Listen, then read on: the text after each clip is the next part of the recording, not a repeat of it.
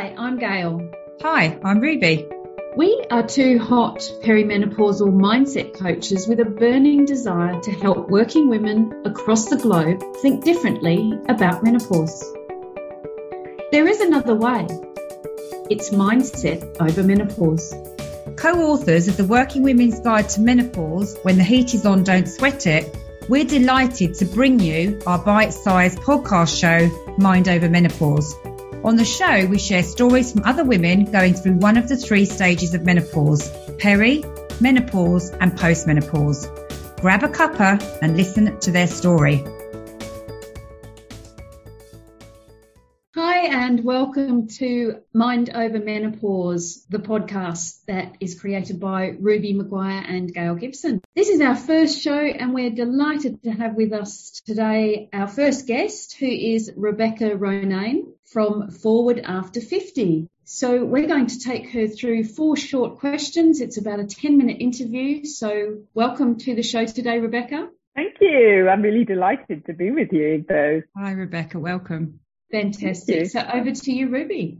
So we're going to go straight in and ask you the first one. So how did or does menopause affect you in your working life? Okay, that's a question that I had to think about a bit because, first of all, I am completely post-menopause. Mm-hmm. So I have to think back a bit. I went into menopause when I was 49. I'm 66 now, but I am very conscious of it because running a group about women over 50, one can't forget the menopause and the changes that it makes. Mm-hmm. In my working life, I was trying to think, how did it affect my working life? I was very lucky in that I didn't really have symptoms that maybe some other individuals do. I wasn't really conscious of suffering in a way that interfered with my normal life. I did have some issues, but more or less I sailed through reasonably well. However, I did certainly take some issues. I took responsible for some issues that the menopause definitely was the cause of. Mm-hmm. Thank you. And I think it's interesting that we start with someone that is the other side of the menopause and also that didn't have any symptoms. But we want to reflect everyone. Everyone has a different story, and that's the point of this show. So brilliant. Gail, over to you. Thank you. Okay, so Rebecca, what do you think is or was the biggest challenge for you? Yes, I definitely did have challenges. And I think the biggest challenge was that I wasn't informed very well. My mother certainly wasn't informed by her mother, going back, into the it would have been the 1940s.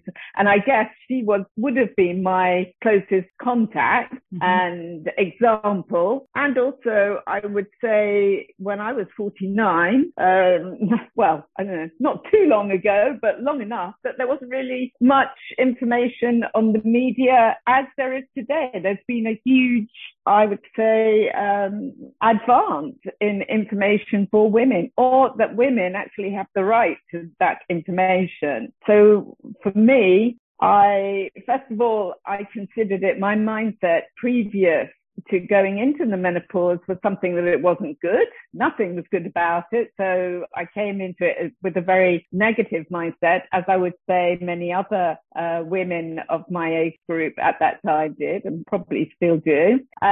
For things like challenges, yes, weight was a challenge. I noticed probably a nice kilo was going on per year. And I thought, as an excuse, that's the menopause. That's just something that I'll have to put up and shut up with. And also I had very severe bleeding, and I had no idea what that was. And I went off to a gynecologist who sent me to, said, oh yes, well, you're going into the menopause, you need a hysterectomy. And I thought, I don't know about that, so I'm someone who goes up the alternative line. So I went to, actually I went to another gynecologist gynecologist who said, oh, that's a normal symptom, this is what you can do, this is what you can't do. And certainly taking such a radical direction as a hysterectomy for me was not the advice I should have been given. I then reflected and thought, I'm going to do some preventative steps because I imagined I would have mood swings. And again, because I was someone who was very much into alternative medicine from the start, when I could make my own choices about what medication I could take, I started taking something for me which worked, called St. John's Castor, which was a herbal treatment. And I took it as a prevention. So, and maybe it worked or maybe it didn't work because I didn't have huge mood swings. But the menopause does hit everybody individually. So I'm not quite sure if it was just me or I wasn't going to have mood swings either, if I can, probably not explaining myself very well. But again, I think it was that misinformation. It was something that you didn't read about in magazines like you do now. Things have changed radically, I think. Thanks to people like you two as well with your book. Thank you, Rebecca. It's very interesting. And while Ruby and I were writing the book and talking to the women whose stories also appear in it, that not knowing was one of the top things that was coming up. As you said, we come into this part of our life unprepared in a lot of ways. And yet through our book and through the drive that is out there now, there seems to be a lot more voice being given to the menopause and a lot more education that is being made available. So I think the not knowing, we hope, will be normalised and will be raised above and just be part of everyday conversations. As much as puberty was for all of us, we can talk about menopause quite freely. So thank you for that. So Ruby. Yeah, so the next question is interesting, just listening to what you've been saying. So it's what did or do you do to manage and cope with the symptoms we've talked about and the challenges that you faced? But it's listening to you, actually, a lot of the things that you were doing were preventative. So you said that you didn't have those symptoms. So I wonder whether it's because you took control of it before it actually took control of you. And because you've said that you realised your mindset was negative, and some of the things, the strategies that you've used to help you get through it. So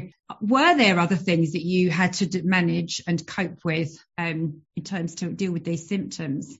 Well, also, I suddenly thought, and this is probably me, because as you know, I like a challenge. So I thought, this is not going to beat me. And actually, I'm thinking more about the weight, because I suddenly thought, no, what I had come to believe is that you put on weight and that was just something you had to deal with or you had to accept and adapt to. I thought, no, that's not going to be me. Now I'm going to lose weight. So I decided to take a path, which was my choice at the time, which was a diet, and I lost 10 kilos.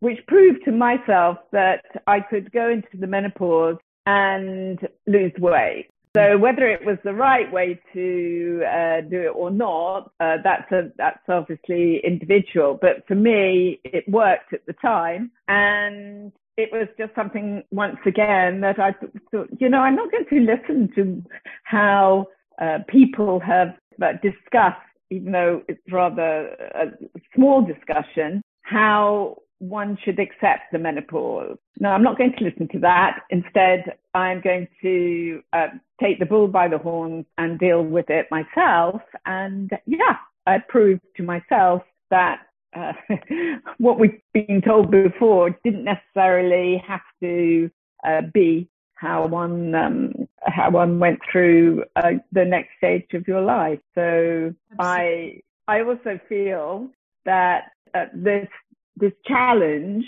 is a period of time. So it's a transitional time.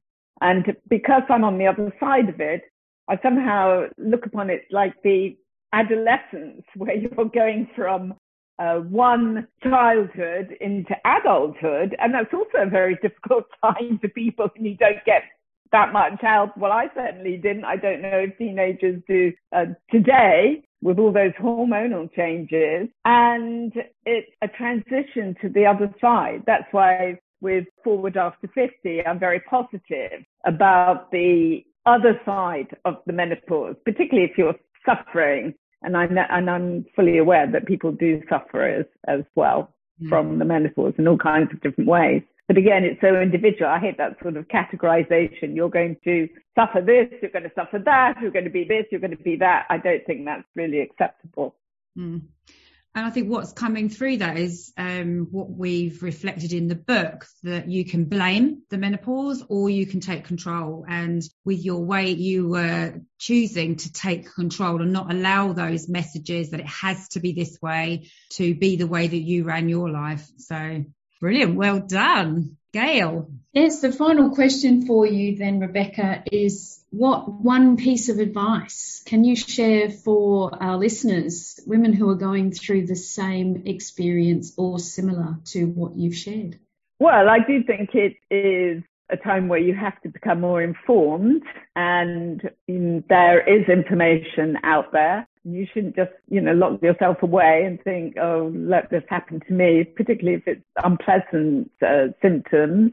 And that on the other side, it is a transition to what I think is a very empowering part of one's life. And for some people it's many years and some people it's not. So it is, again, taking your individual situation into your own hands. But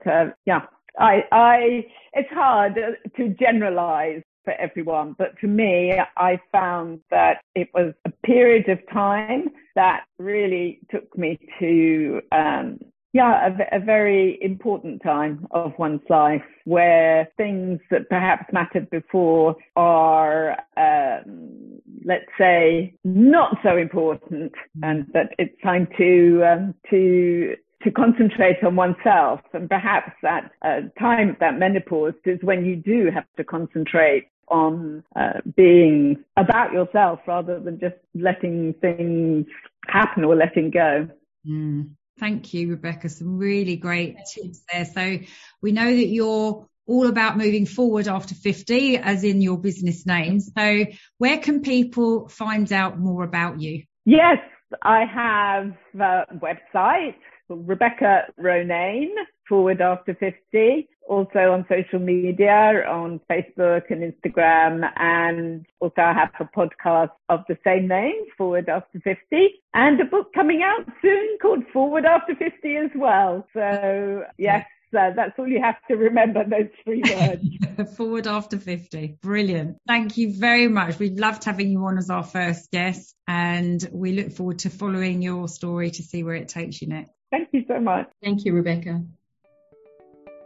We hope you enjoyed listening to today's show and the story our guest shared. Every woman's experience of menopause is different. Our aim is for you to feel inspired, know that you're not on your own, and choose to take back control. If you'd like to be a guest on our show or find out more about us and the work we do, you'll find all the details in the show notes. As a gift, you can also download a free extract from our book. Ruby and I look forward to sharing your story soon.